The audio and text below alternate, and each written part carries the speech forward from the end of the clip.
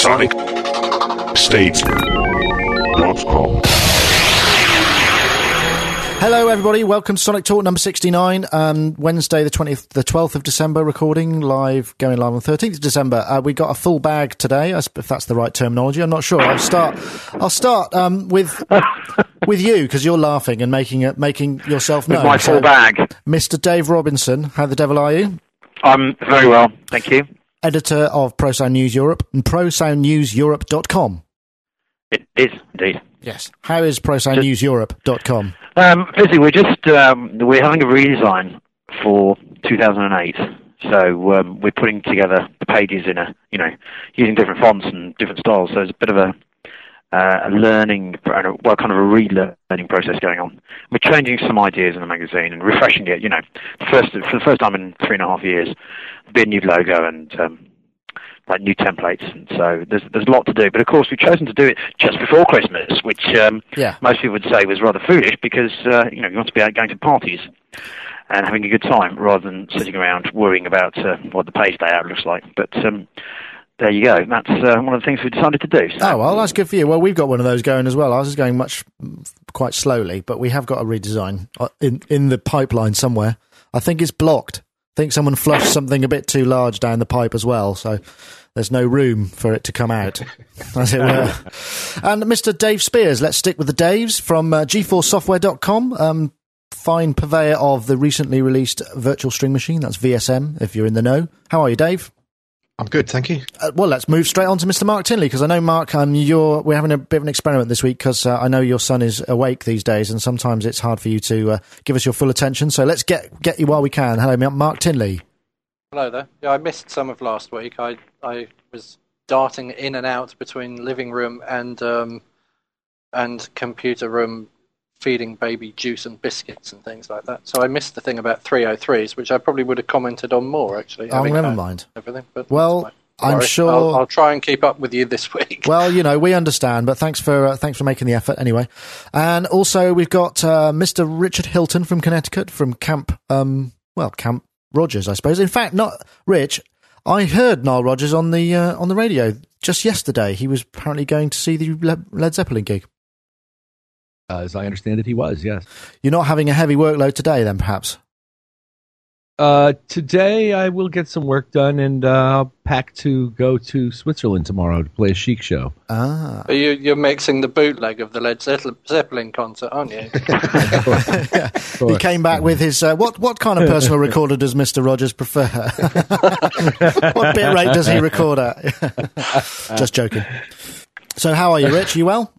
I'm good, yeah, real good. Good. I watched some audience videos of the Led Zeppelin show last night on YouTube. Oh, yeah. They were very entertaining, yeah. It was bizarre, because the BBC, it seemed to be, I don't know whether it's just a BBC thing, but the BBC, it's been blanket coverage all over, and anyone would think that it was just a Led Zeppelin gig, but it wasn't actually just a Led Zeppelin gig, it was a gig... Well, it was a tribute to Ahmet Ertegun, the former president of Atlantic Records. We actually did one last year at Montreux, at the Jazz Festival, not this past summer, but the summer before. We did a tribute when Ahmet was still with us, and Robert Plant came and played with us at that show. Are we talking close personal friends? We had nice time in the brief time we had together, and we played some fun music. We played Ray Charles songs. He's attributed with invention of soul music, isn't that right?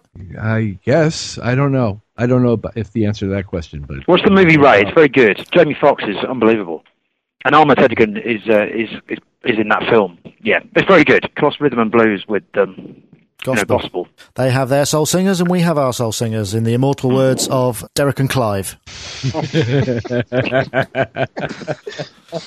Well, thank you for making the effort to join us this week. Also, PJ Tracy from Minneapolis. Good morning. Glad to be here. Apparently, tickets going for what, £1,500, £1,500, what, $3,000 for people to get to that. What do they reckon? It was like 20 million attempts at buying tickets for the Led Zeppelin gig from 2 million people in the space of kind of, a nanosecond or something. One guy paid $8,000 in an auction, a charity auction up in Scotland, I think, according to one press release I saw. And Dave Spears was telling us before we went on that he got an invite for a private boat down to the gig, VIP treatment, and didn't go. It's almost so perverse. I'm not a fan. Not a fan, huh? No, I think for those who haven't heard the Foreigner entire... were on, Dave. You could have watched Foreigner. I could have sold me tickets. No, you can't. You get barcoded, don't you, or something? But No doubt somebody else went in your place who did like them. That's what it's about, really, isn't it? yeah, exactly. I'm I sure. couldn't abide all that kind of, record, all these people going, "Hey, yes, I loved them first time round," and it was like, well, you weren't even born, guys. Come on. Yeah, I must admit, I don't know much about all I remember about them. I know they were great, and all that. Or I'm told they are. But all I can remember is "Squeeze My Lemon Dry," and just if I hear that one more time, it just sounds very wrong to me. And that's all I really know about them. But some brilliant sounds and brilliant playing, but it just wasn't my cup of tea. And I know Dave Spears has a real problem with Stairway to Heaven. You can't be in the same room, can you? No, I was 21 before I heard Stairway to Heaven because That's I refused to listen to it. I was bored senseless of all those people playing it at guitar at school, and it was just like, right, I never ever want to hear this ever. They interviewed John Lydon, Johnny Rotten from the Sex Pistols, sort of saying, what do you think? Because he was famously, the Sex Pistols and the sort of punk movement was all about kicking against the kind of rock establishment, which Led Zeppelin very much represented at that time. It's interesting, the whole kind of the fact that they're sort of so loved and so remembered fondly. I mean, they're a really massive band, but also at the same time, there's a whole generation of which I'd imagine, Dave, you'll probably slot right into that, who they actually represent the whole kind of the wrongness of the music industry at the time of punk. It was just the people who liked them. They all smelt of that kind of peculiar oil and stuff like that. I think that's what put me off, It wasn't that corporate thing when it started out. No, of course not. Started out, it was just a rock band with a bluesy style, kind of defining something new that became almost the seed from which many genres grew. I mean, they really, I believe they advanced the form and made some really... Totally concur with that. It's just that at the time of, because they've been around a long time and they were mega rockers, it was seen as very much a sort of the embodiment of the musical establishment at the time. It's just unlucky for them, really. They played it up. Right, well, maybe so. The big star thing, and they worked it like crazy. Yeah. Did very, very well with it. Absolutely. Well, I've met Robert a couple of times because he sort of hangs around at a studio and he seems like a nice bloke. He's never I expect him to start screaming or something, because that's all we're used to hearing of him. But he doesn't. So, hello. Who's their touring drummer? The touring drummer. I know that the bloke from Foreigner, who is it Jason Bonham? Is it John Bonham's son? Yeah, John Bonham's son, yeah. Isn't that's quite a beautiful thing, really, isn't it? Played great. Really good. He's a good player. Yeah, I've heard. He plays with Foreigner. They haven't announced any kind of tour yet, so... But they're going to, aren't they? They're going to tour. Check out Led Zeppelin's Live at the BBC record. If you like, white man blues, that's one of the better records out there. Okay, Tom, thanks. I will check it out because I don't know much about that stuff. And also find Frank Zappa's version of Stairway to Heaven, where you have the brass section play the guitar solo. And it's all done in reggae style as well. Very, very good. That sounds apt somehow. Sonic Talk, sponsored by Yamaha Music Production. Producers are the world's most popular digital mixing consoles, accurate professional studio monitoring systems, incredibly realistic and portable digital stage pianos, the versatile motif range of music production synthesizers, and the latest N-Series digital mixing studios, featuring the cleanest signal path and full Cubase AI4 integration. www.yamahasynth.com. Sonic Talk. So, while we're on the subject of sort of establishment and vintage, I suppose, this is a really tenuous link. The Liquid Mix Challenge, which is on Focusrite at the moment. It's a big Flash application you can download. You can download it in the high-res or the low-res version, which kind of seems to me to defeat the object. There's a 2 meg download or a 20 meg download. And you get 10 questions, each with 3 samples. The first one's dry. Difference between the two is one is Liquid Mix emulation and one is the real thing. You have to identify which one is the Liquid Mix out of the 2 samples and which one you prefer. So who'd like to go first? I was just going to say I'll go first because I've got a window of opportunity because I've just had to go and find Lightning McQueen for him. So. Okay. I tried it and I scored 50%, which is little more than chance, really, isn't it? And I could definitely hear the difference between the Liquid Mix and the thing it was emulating. there was a distinct difference. But I didn't really know which one was which, to be honest. I did prefer the sound of one over the other, and then at the end it told me that I preferred the sound of the Liquid Mix 60% of the time, but I was 50% right. But what it didn't tell me was which emulations I actually liked. I don't know whether I thought that their Avalon was better than a real Avalon, or their SSL was better than a real SSL, or which way around, or what. So it was bloody useless, that test, because it's not really telling me, you know, to go and buy one. You go and buy one of these because you like it more than that. Yeah. So I gave up in the end. I just, you know. Yeah, no, that's true. Maybe there's a sort of part 2 they'll release. Maybe they could modify. I mean, I think that whole application was written ages ago because they say, you know, it was done with a FireWire interface, the Sapphire not being available at the time, which, you know, I mean, that was released months and months and months ago. So they must have made this a very long time ago. I mean, some of the time, I must admit, I preferred the dry signal as well. So yeah, me too. But it didn't really break. It didn't really break that down and say you preferred, you know, the Avalon over the dry signal every time or whatever. I mean, it just the results weren't comprehensive enough. Dave Robinson. Well, I was going to say, I mean, let's not forget, it's just a marketing exercise to get the Liquid Mix about and to get people to enter a competition. Well, that's true. You know, rather than some kind of golden ears listening test. I think really, you know, they don't want to sell vintage SSLs or Avalon boxes, do they? But I thought it was quite a nice idea. But I downloaded the low res version. And on my Mac, and with any kind of background noise, you know, people moving around in the office, I've listened to about the third or fourth one, and I thought I can't tell the difference at all. But then again, I just think it's going to be, as you very rightly said, Mark. Just because you identify the liquid mixes, it doesn't mean that that's the sound you like. So, but you're going to go for the sound you like, and that can't necessarily be the liquid mix all the time. Unless it's really that good. I mean, the chances of you actually spotting that are, well, you know, you got 50%, and that's what most people are going to come away with it, I thought. Not me. Come on, Nick. I got 40%. Oh dear. And I preferred the Liquid Mix 60% of the time, apparently. But anyway, I did find that, well, at least to my ears anyway, that there were differences. They were quite subtle in a lot of cases. They were, and I didn't think they were that heavily processed. I mean, they were, you know, like the beats weren't like really smacked at, you know, the sort of thing that I would use those kind of effects for. You know, they were quite tastefully, I felt anyway. So I don't think it, you know, if you're really sort of giving them a real hard workout, you might well be able to tell the difference a bit more. I don't know, but I know Rich Hilton, you thought they were quite heavily processed, but I'm not familiar with all of this gear as well, to be perfectly honest. So I'm not familiar. Not only am I not familiar with all of that gear, although I'm familiar with some of it, but I've never been in the same room with a Liquid Mix. So here I am trying to identify something I've never actually used. Or heard, yeah. And I'm just trying to, and so the only criteria I could possibly use is, do I like it better or worse than, I'll have to assume that the original piece of gear is, since that's what they were going for, is going to sound better than the Liquid Mix. And so what I would typically do is, if it sounded like a bunch of software compression, I would say it was the Liquid Mix, and that I like the other one better. Doing so, I scored 70% of the time. And which one did you prefer? I preferred the other stuff. I preferred the Liquid Mix 40% of the time. Okay. So I preferred the other stuff more often, and that's why I say, if somebody identified the Liquid Mix 90% of the time and preferred the sound 10% of the time, do they win one too? It's very confusing, isn't it?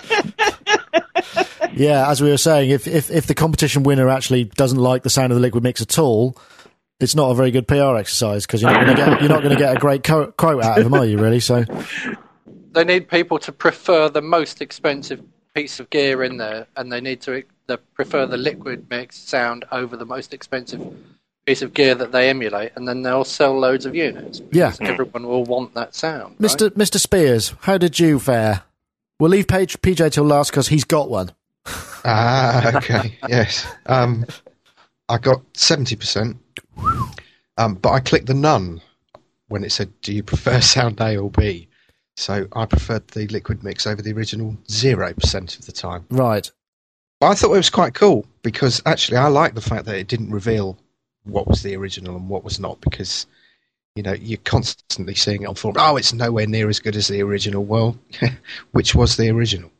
If my son had taken the test, my 2-year-old, and he'd clicked A, B all the way through, he would have had as much chance as I did if I scored 50%, really. I mean, it's not conclusive at all, is it? 50% is the same as chance. It's either A or B.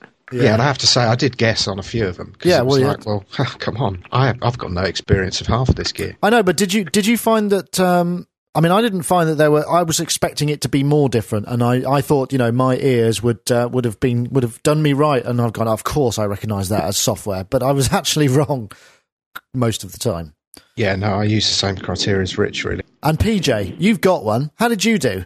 He got 100% of the time. No, I've got one, and I did as well as Dave and Rich.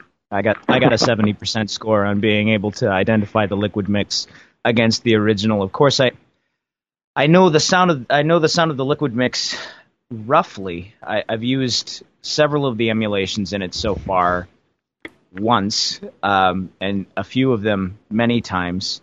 To my ears, they all sound a little different. So I was listening for the sound that I'm used to hearing when I use it myself.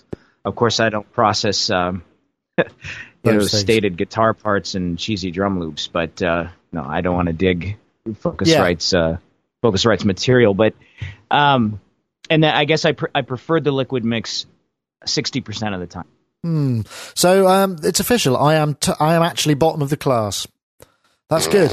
Apart from Dave, who sort of didn't really give it a chance, but that's probably you opted out. You took the wise move. I should have done that as well, Dave. Then I would have had, I wouldn't have been able to be compared to everybody else. But I am actually bottom of the class. Thank you. I'd like a gong or something. Hey. Dong. But yes, Focusrite.com Liquid Mix Challenge. Go and try it out for yourself. Can I just ask this then? Because I thought the differences were quite subtle. Am I totally wrong, or were they glaring? I thought it was quite obvious, actually. Thanks, Mark. But I think that I could hear differences on the leading edge of the sound, like the attack portion of the sound. That's where I could hear the most difference. That's where I believe the liquid mix shows its stripes. Is on the attack portion.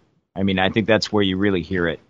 So when you push some of the compressor emulations really far, you don't get that really smooth pumping attack that you get with the hardware counterparts. And in software, can I recommend one? McDSP's Compressor Bank 4.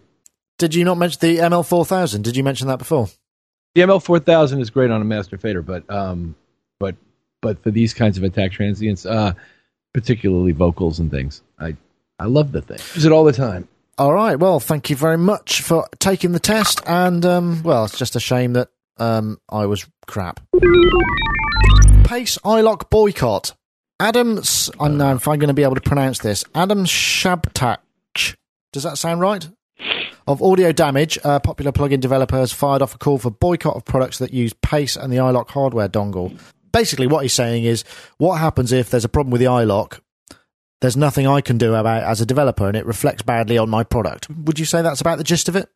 Well, I had a look at what he's saying, but I met the Pace guys when I was over at the Waves press conference over at the AES, which we talked about before. Yeah, and they were saying about people. They were telling me about how it works and whatever. But it seemed to me that if there's something wrong with your iLok key, you send it back to Pace and they'll fix it for you.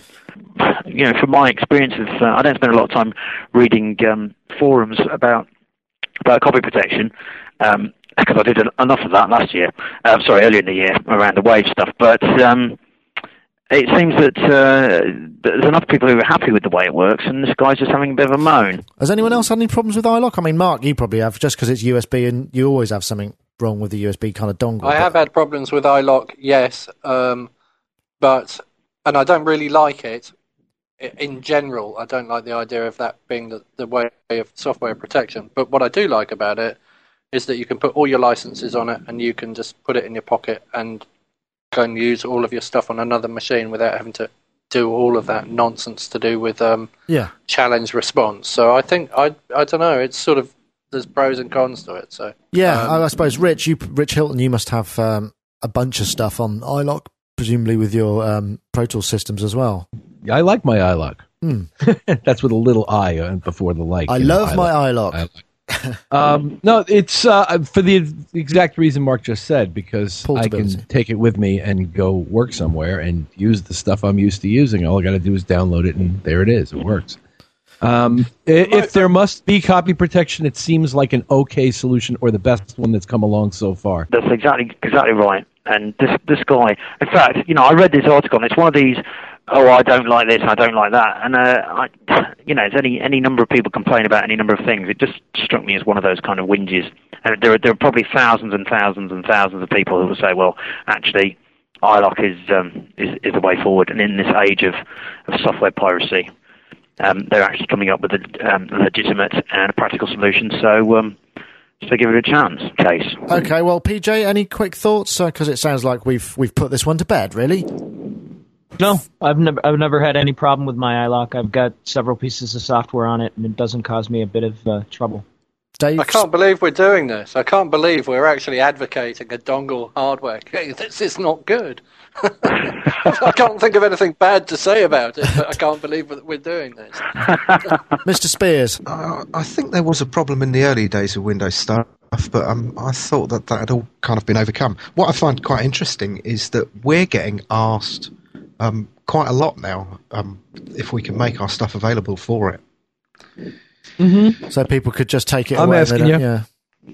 I think that's quite an interesting change. This is the sound of me asking you. Well, we keep it all up. We keep all options open. I mean, I like the fact that we don't have to make users jump through many hoops. But for exactly that, the reasons that Mark stated and that Rich stated, it's quite nice to have it all on one key and to be able to transport it around without worrying about, oh shit, where did I leave that serial number? And particularly when it comes to buying a new computer. I've got so much stuff with challenge and response and serial numbers and whatnot, and inevitably something gets lost along the way. If you buy too many computers, you run out of challenges and responses as well, don't you? I think IK Multimedia give you 6, don't they? Is it 6? I'm not goes, sure. Or actually. is it 3 goes? 3 goes. After I think. After you've changed computers 3 times, if you've owned a piece of software for more than I suppose you're going to change every year and a half, maybe every 2 years. So if you've owned a piece of software for more than about 4 years, you've had it, haven't you?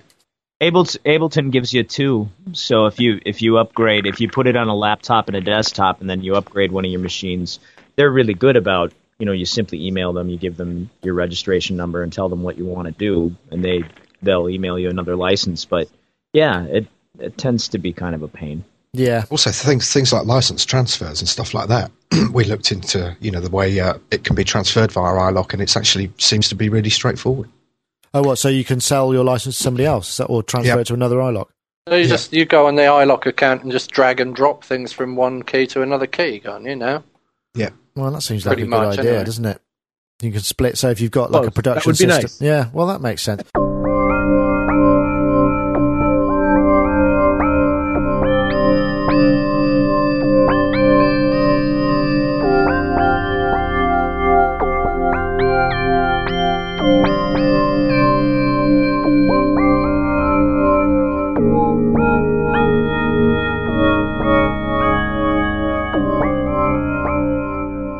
That's the sound of the new Waldorf Blofeld, which is a little sort of desktop device. 3 oscillator, 3 LFO, 25 up to 25 voices, 16-part multi-timbral, sturdy metal enclosure, and 7 stainless steel dials with a graphical display, which is kind of a really sexy kind of white background LED. How much is it? I couldn't find that, actually, which is the one vital piece of information that's missing. I was rather hoping that Hans Noneric was going to be with us, because he's got mates in Waldorf, and he's getting one of the first production models, and he's going to be doing a review of it. And so he'd be able to tell us a bit more about it, because he's actually seen one in the flesh. I like the ad. I like the Dr. Evil in the. It's they're doing Dr. Evil. It's supposed to be James Bond, but it's confusing, isn't it? But anyway. Well, it's the Donald Pleasance character, isn't it? It's not James Bond, and it's not Austin Powers. It's a. Anyway, if you see what I mean. Mixed metaphors. Well, maybe that signifies the hybrid nature of the synthesizer, Dave. Maybe. Perhaps they should have made the synthesizer the same shape as a cat, then. Oh, you could just sort of stroke it. Well, he's white. It's white like a cat. a chest top instead of a desktop. A laptop. A laptop. Hey! But yeah, new Waldorf are back because, I mean, they kind of made a bit of a splash. Last year at NAMM, they had various synthesizers that were sort of on display behind sort of glass cases that weren't making any noise, apart from I can't remember what the name of the piano was, which was lovely looking but tremendously expensive. When you say make a splash, do you mean the sort of splash when somebody falls into a pool full of piranhas? Just that sort of splash, actually, Dave. As the bottom of the lift drops out. So, Dave Spears, I know you were a big Waldorf, at least you used the Wave and other items. Do you think this is going to be something that you're going to be craving for? I really want to know the price, because I thought it sounded great.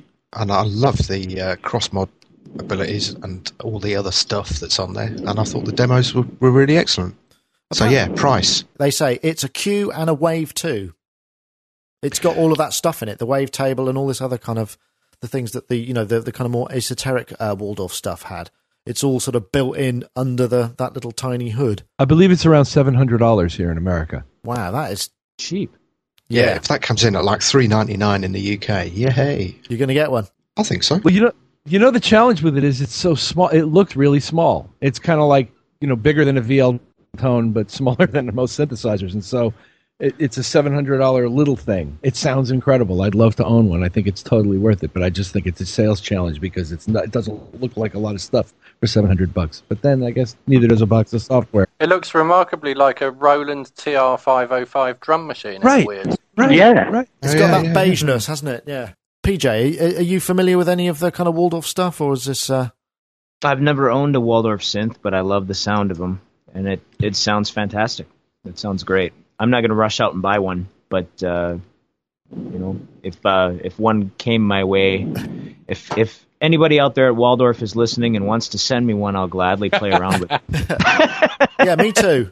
And Rich Hilton, basically all of us, we'll all have one. We could be your sort of pan-global evaluation team. How about that? I want to be able to put my own samples in it. That was the only thing I thought that was interesting about PPGs, that they had that other box, didn't they? Or am I thinking of the other thing? Wave term. That wave term, ugh. You didn't like that?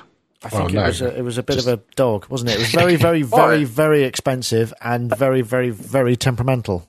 Hey, but it's a Tangerine Dream, so leave it out. But it did do some cool things. I thought it did some cool things. I remember I actually went to the launch of the original Wave synthesizer. You remember the massive synth that came out? Yeah. And it was at Nomis Studios. It must have been about 93, 94 or something like that. I hadn't been to London that many times. I was only a little lad. And, this vast synthesizer was launched at a ridiculous cost. It was like $6,000 or something like that. It was $6,000, yeah. Yeah, and you're thinking just nobody is going to buy this because it's just ridiculously expensive.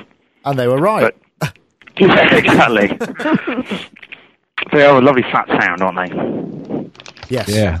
I know I have a history of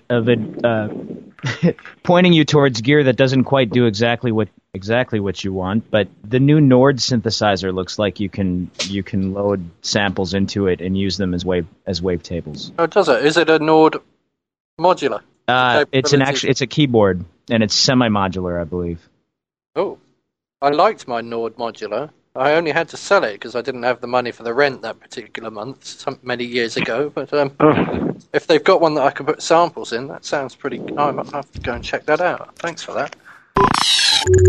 Mr. Karl-Heinz Stockhausen has just passed away, a pioneer of electronic music. I'm afraid I don't know that much about it, but I'll just play this very, very quickly because this was a piece of his.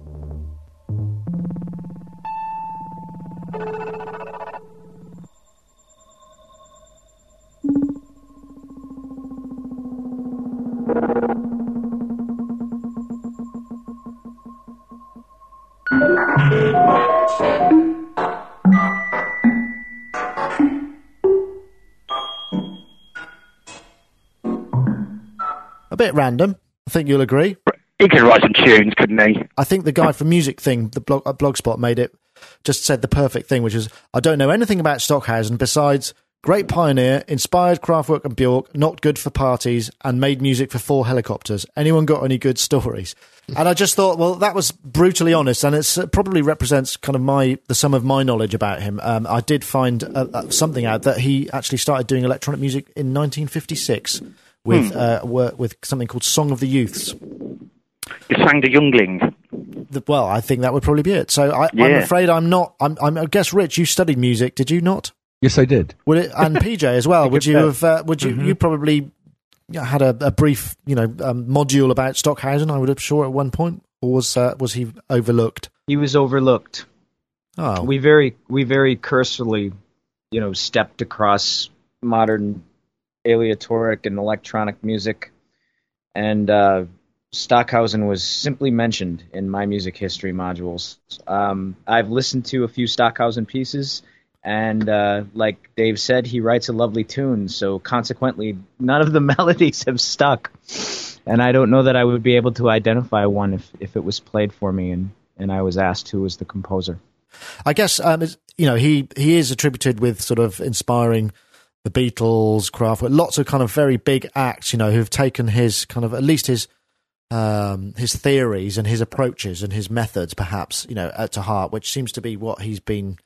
Rich, is there something you've spent any time on? Well, it didn't come up in college during the music education part, but I did listen to a little bit of what he did on my own, and in my spectrum of understanding, it fell into a broad range of musique concrète type, developing electronic music techniques era, where he was one of a number of people making this sort of blip and screech kind of music with tape manipulation, and quite often without even electronic sound sources, just manipulation of real sources. And he's remembered as a pioneer of electronic music, where he wrote a lot of stuff that wasn't electronic.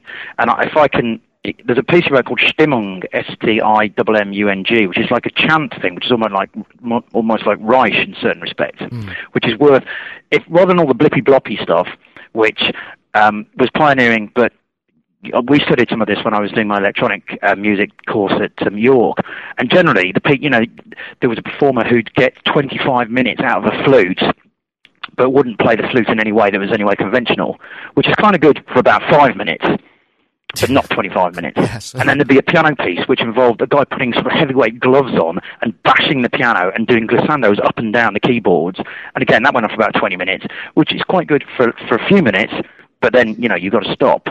I was told by one of the composers on the course, the guide to writing contemporary music is whatever you come up with, halve it and take off a bit, which was which is something that I think Stockhausen should have taken more notice of. But the only other thing I was going to say was the Helicopter Quartet is brilliant. I've got a recording of it. It lasts about 35 minutes, and you actually, it's the sound of helicopters taking off mixed with the sounds of the strings, and the string players, they try and pick sounds out of the noise of the blades, and they try and emulate the sounds of the helicopters with their the string instruments. And when you've had a few drinks or a couple of puffs on a strong cigarette, it's a very interesting experience. It's very trippy. It's really kind of almost. To the beginning, the beginning when the turbines start up, it's really a wild sound. Yeah, it's really quite exciting. It's like sort of moments of Pink Floyd. It really is. Anyway, I have to go, but I do hear that Stockhausen's funeral march is going to be played on 3 radios and a signal generator.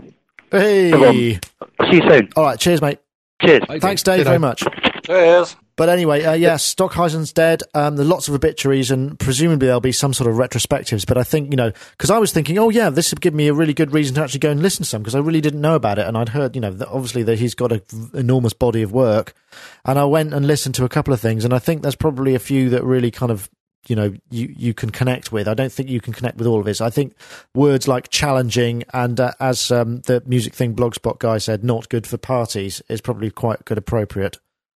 Nick, what struck me is what Rich said earlier about Stockhausen being part of musique concrète, and I think part of the appreciation of listening to it is knowing the process and knowing the source of the sound that you're hearing, because then it, there's sort of an aha moment. I remember in school we did listen to a composer who was composing back in the 1940s named Messiaen, and he was part of the initial musique concrète scene.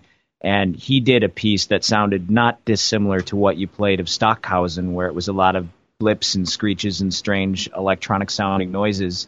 And then we were told that it was made entirely with field recordings of birds. And that Squeezed made mice. you kind of sit back. Yeah, exactly. And that made you kind of sit back and go, wow, okay, so you That's can very clever. manipulate these sounds and do clever things with them on tape. And I mean, obviously that's old news to anybody who owns a sampler. Yeah, but- well, I suppose the thing is also about this stuff. I mean, it's kind of like contemporary art, isn't it, really? I mean, in a lot of ways, it's sort of challenging our conceptions of what is the norm. And he's been doing that for a very long time. And even now, these old pieces, they still kind of they are challenging listening. And I suppose that's what they were for. Right. They were constructions, and it was about the process. And quite a lot of art across the middle of the 1900s was involving the importance of the process in the result. In other words, the entire thing wasn't so result-driven as things began to become, in my view, or as much process-driven. And so this stuff, and a lot of musique concrète to me, represents that sort of movement to some extent. Dave, you've been very quiet. I know you studied music as well. Did you have a Stockhausen module? No, but I've been quite fascinated by him.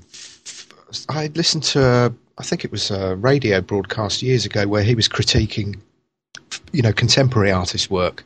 In fact, one of them was a mate of ours, Scanner, and I think it was Aphex Twin and stuff like that. And one thing I found really fascinating is that with all of them, he suggested that they give up repetition. I love that.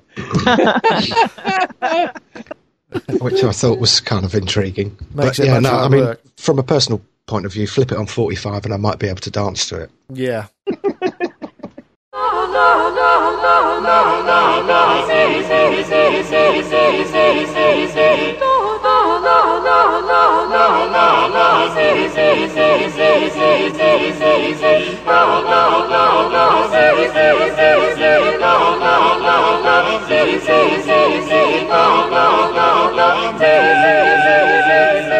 The unmistakable sound of Philip Glass there. God, I sound a bit like a Radio 2 DJ there. Philip Glass, who became sort of massively sort of famous in the late 80s, early 90s with his, I can never pronounce the name of the film, but the film that everybody used to... Squatty. Yeah, that's the one. With his very long piece, an amazing kind of pioneer of systems music. But apparently that piece there was actually one of a series of 4 short animation accompaniments he did for Sesame Street in 1979, which just struck me as a kind of bizarre twist, because as they say, this was on Synthtopia, which is a new resource I've just found, synthtopia.com. Great, lots of really interesting things. They say, ironically, the Sesame Street pieces aren't that far off from Einstein on the Beach and other stuff that he was doing that was scandalising audiences at the time, and obviously this was for children. And it just got me thinking of all these sort of unlikely musical guests and contributors to Sesame Street. And before I wrote this topic, I was driving to work the other day and I was listening to Nile Rodgers on Radio 5 Live. He was being interviewed. And he apparently used to be in the Sesame Street house band. What a connection. Yes, I did. So it's told. In the 70s, Sesame Street was a very important children's educational medium. And it was a very forward-looking sort of adventurous and progressive thing for them to have Philip Glass prepare videos to his own unusual style of music. I became aware of Philip Glass in the early 70s at first, and it was this sort of stuff was mostly rendered in small quartets of guys with farfisa organs and stuff. And but it was still the same style of pulsing music with gradual changes from sort of cellular music where you've got these 2 or 4 bar cells that slowly evolve. Steve Reich plays in this arena as well sometimes. And I wasn't surprised at all to see these videos or any of those other large celebrities. Even now, you see guys from recent media, like they had, who was it? Chris Maloney from Law and Order was in one of them, and it's not surprising here in terms of the way Sesame Street played in our culture. Sure. It's not surprising. Did anyone get to see any of that? There's some classics on there. Stevie Wonder was on there. Obviously, that's my favorite. Yeah, that's a great one. He sings Superstition, doesn't he? And various other people. Dave, anyone you saw on there that you kind of was a defining moment for you? Herbie Hancock was on it, wasn't he? Yeah. Doing the Fairlight years ago. Yeah, he was demonstrating the sort of sampler, wasn't he? There's all these clips. There's tons of clips on YouTube. But it didn't seem to be done in a kind of crassly promotional way, like it is, you know, a lot of ways now. You know, it's kind of, yes, I want to talk about my new book or my new album, whatever. It was much more sort of general. It didn't seem to be tied with releases of stuff, did it? It wasn't like for promo. I mean, they came on that program like it was an honour to be there, didn't they? Not like, hey, look. Right, at me, because of that educational importance that it had in the culture. Because there weren't a lot. That was the most successful educational children's area that had been at that point. Yeah, and I grew up on it. I mean, I grew up in the 70s, so by the time I was 2 years old, I could count to 20 in Spanish. I mean, that's how important Sesame Street was in our culture. I mean, it was teaching, you know, kids to be bilingual, teaching kids phonics, and they did a fantastic job of taking what was the current popular, current popular styles of music, cross genre, and working them into the show and working them into such creative, teaching tools for education tools for kids. Not only just bringing people, you know, on the show like such as Philip Glass and Stevie Wonder and others, Herbie Hancock, but also just sort of working in the styles of several genres of music into the general programming on the show. I thought they did a fantastic job.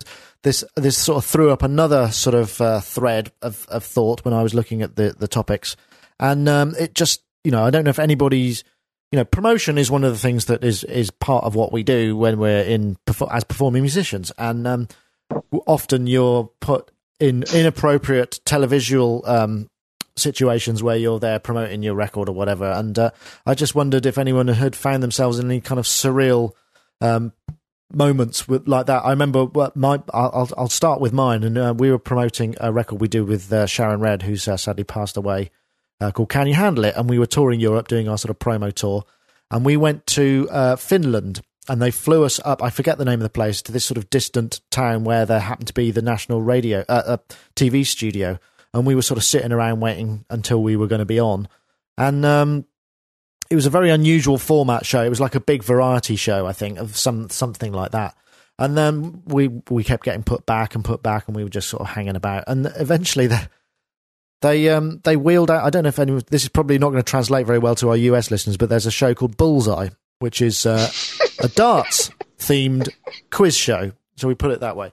And they had a segment. They'd obviously, Bullseye had franchised Bullseye in its form with the little bully, you know, with the mug with Bullseye written on, because Bullseye is a character. He's a kind of a comedy bull with a stripy shirt. And as we were waiting to go on, this person just sort of strolled past us with his tray full of Bullseye memorabilia and kind of darts and, you know, a tankard stuffed with whatever the currency was there at the time, and went on and they did a Bullseye section, and it was just really surreal. And perhaps it's not that interesting, but I think, Dave, I can hear by your laughter, you can understand what a strange sensation that might have been. I just wondered if anybody else had any kind of similar kind of, you know, having had conversations with puppets or whatever in the name of promotion. I once shared a stage with Ms. Piggy. Oh, now that would be an honour. No doubt. I was thrilled. We do a yearly gala for Niles Foundation called the We Are Family Foundation. And at one of them, the Henson people were well in attendance, and there were people running around with various puppets doing various characters, some of them extremely famous, the people who developed these characters, and some of whom I was thrilled and honored to meet. And then at one point I befriended one of them, and he asked me if it was okay if he shared some of the stage with me. I said, absolutely, come on up whenever you want. And at one point I'm playing a Chic number, and I turned to my right, and there's Miss Piggy face to face. It was shocking and fun and cool, and there are pictures of this. And, brilliant. So, I mean, I reckon that Britain is the only country, maybe not the only one, but certainly one where this happens, where puppets and things like that get to number one over and above, you know, much more deserving records, don't they? I mean, we get all sorts of weird stuff at number one. Or Mr. Blobby, he had a number one, didn't he? I think it must happen in the States. Where else in the world does this happen? It happens everywhere. It's just localized, isn't it? They don't become international stars. I mean, the Muppets at least are international stars. I mean, various other puppets, you know, and kind of TV characters are localized, so we're not going to hear about them happening in America. I mean, it must happen in America as well. You get kind of novelty records in the same way. Do you? I don't know. There's a big silence. On the order of novelty records, I've made one with Tiny Tim. Oh, wow. I worked with ukulele-wielding Tiny Tim once and made a record with him. And the poor man who's no longer with us. And the last time I saw him, he ran up to me to show me his new CD, the lead song of which was a cover of AC/DC's Highway to Hell. Cool. Wow. I heard that record. That was... Wow. Tiny Tim, see, there we go. The Tiny Tim doesn't mean anything to me because we presumably in the UK just haven't heard of him because it's a kind of... Tiptoe Through the Tulips was huge in the late 60s, I suppose. Okay. And he had this huge high-profile media wedding on Johnny Carson's Tonight Show to this woman called Miss Vicky. It was like all this big pop culture stuff here in America at the time. And he was... this interesting fellow who sang in a falsetto kind of soprano voice with a ukulele, who would sing quite often very old songs. And he was, in fact, a historian of music, I would say popular music between like 1920 and 1940. Like he knew all about all the megaphone singers and all of their songs and their hits and the progression of how it happened. And he could describe it to you in the same excruciating detail that we could go through the history of analog synthesis.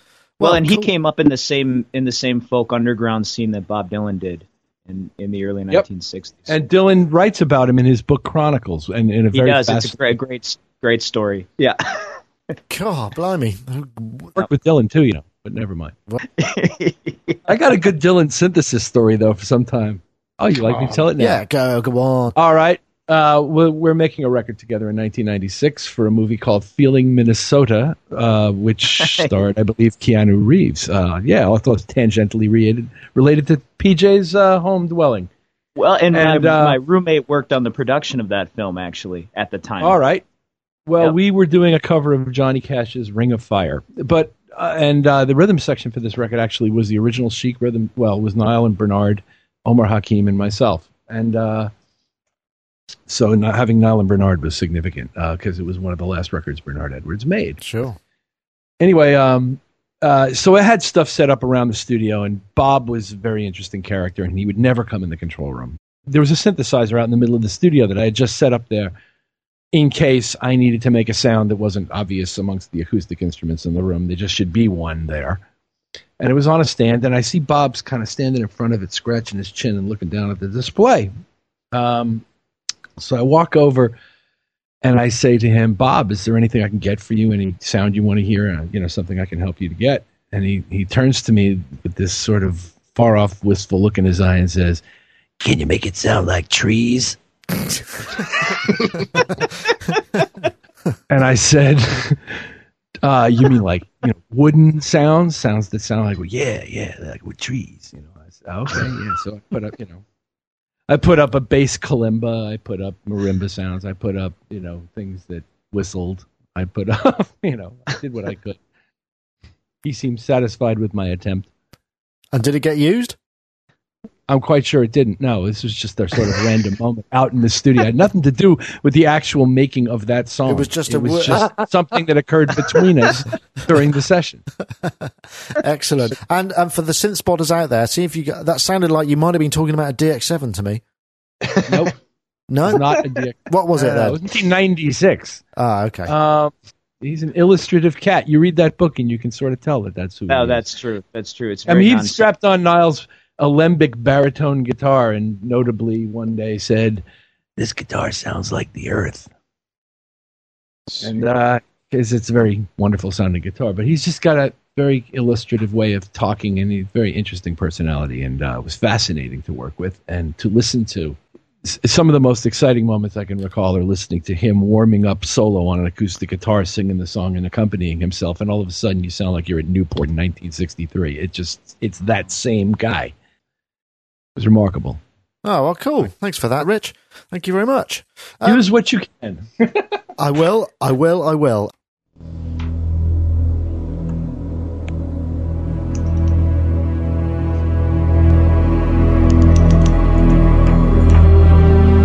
Hands 34 to 46.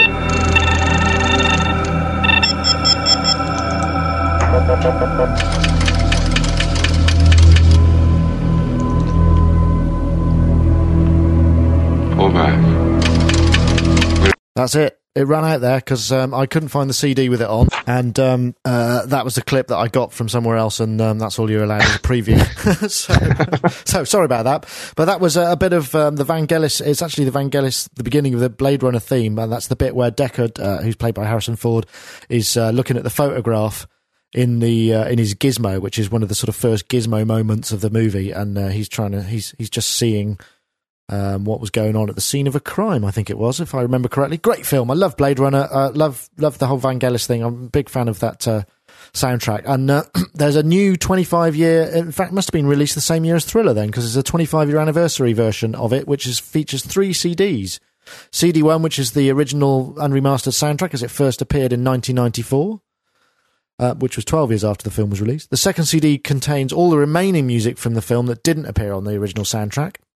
And the third and final disc will be, it contains an entire album of new newly written material written by Vangelis to mark the 25th anniversary of Blade Runner. And guess what? It's £12.98 from Amazon for 3 disc set. I mean, can you believe that? Oh, that's good.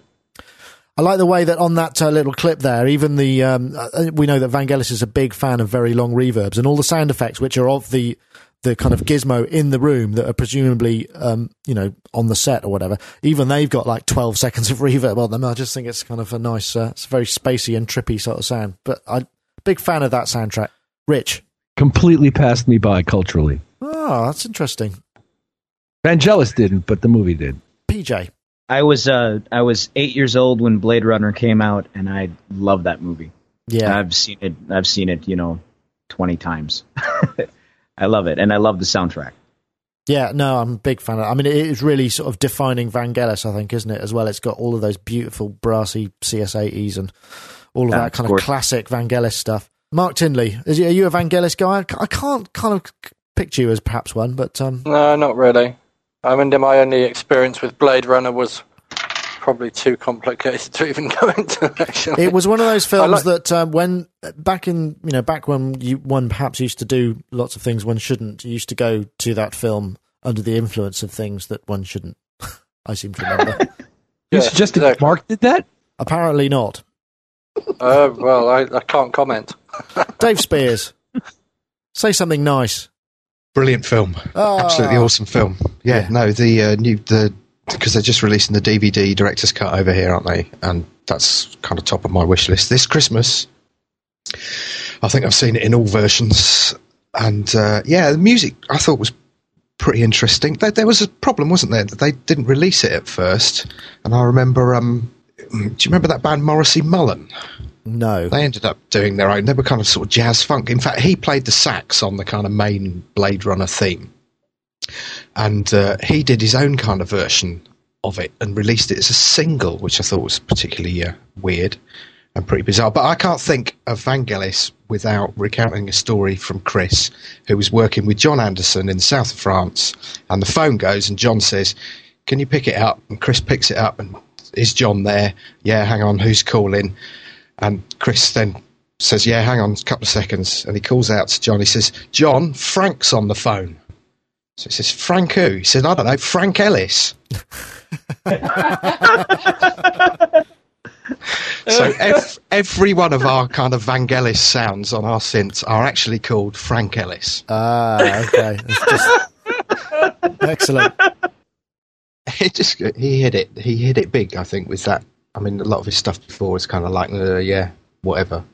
But I think with that film, it was just the kind of collision of all of those elements, wasn't it? Chariots of Fire.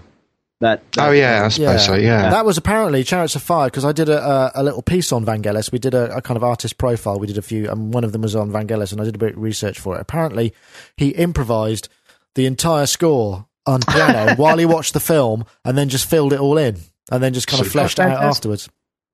Yeah. And I used to, I don't know if I've told this story before, I probably have, but I'm getting old, so I'm allowed to repeat myself. I used to work with a girl called Raina Shine, who was an engineer, and she worked for Vangelis for a long time. She told me the story that he used to have one of those Yamaha, what were the super duper reverbs? Rev 1, which was kind of like a spaceship control thing, and it came in a sort of 18U rack mount as well, or something, or whatever it was. And apparently, you used to just have 9 seconds of reverb on everything, and just in various degrees, and that was just on the whole lot of everything all the time. And that was kind of the sound. Super. Frank Ellis sound.